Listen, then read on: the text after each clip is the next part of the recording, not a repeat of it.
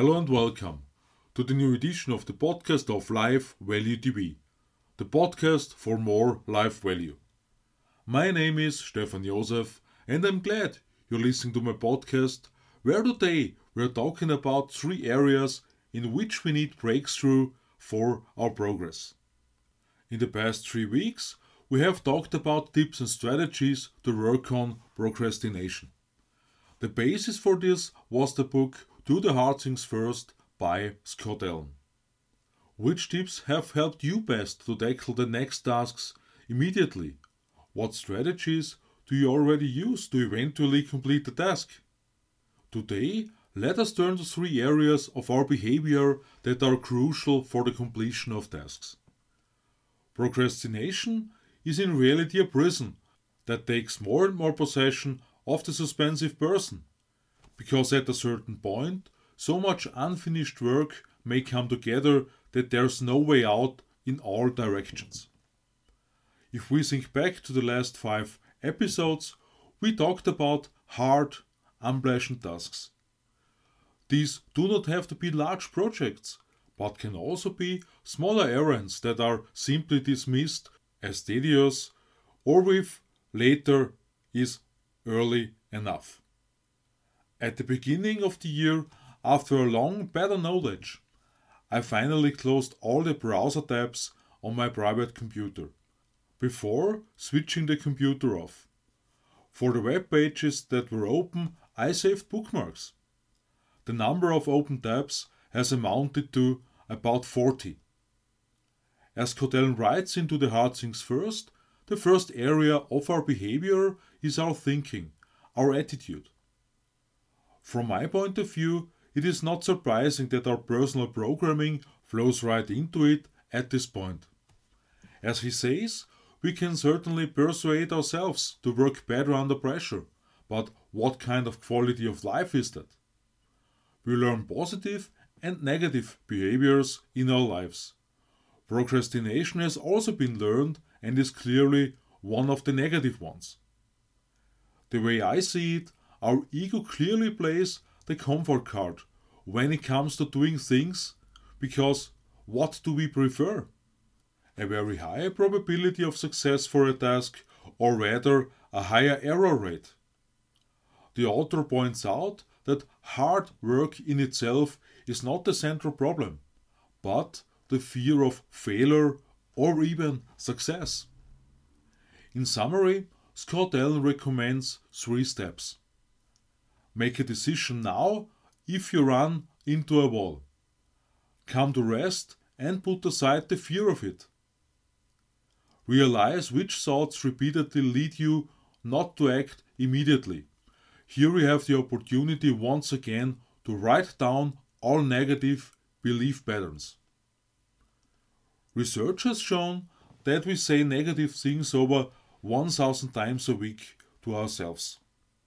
So identify everything that wants to persuade you what you can't do or what you're not worth of, because you carry your own hero within you and are created to much more than you realize.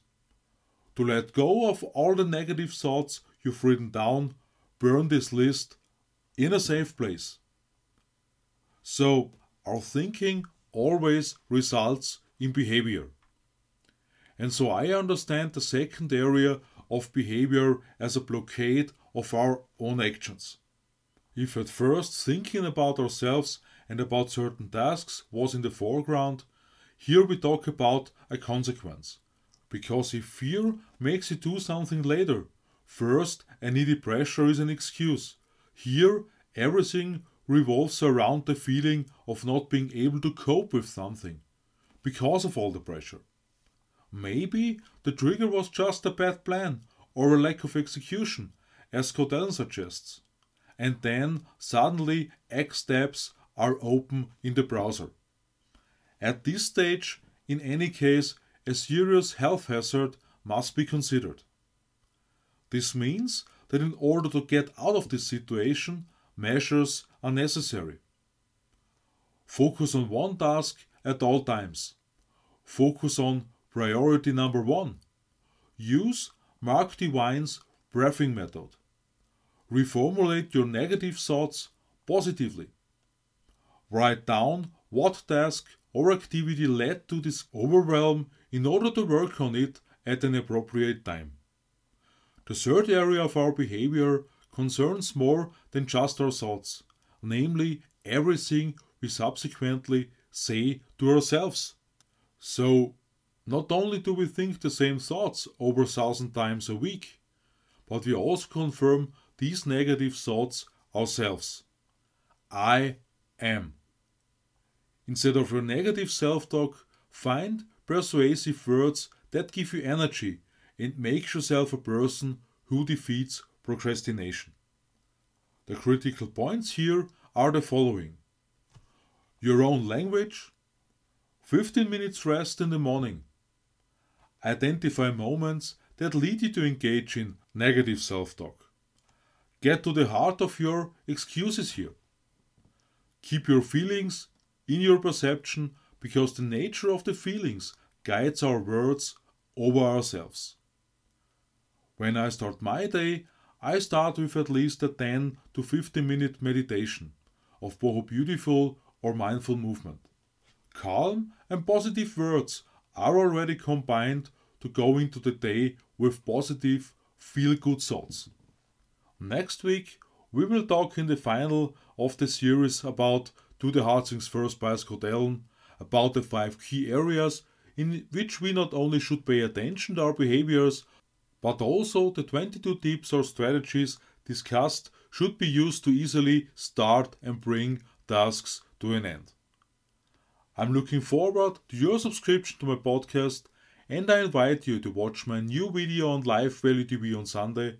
I wish you a progressive time. All love, Stefan Josef.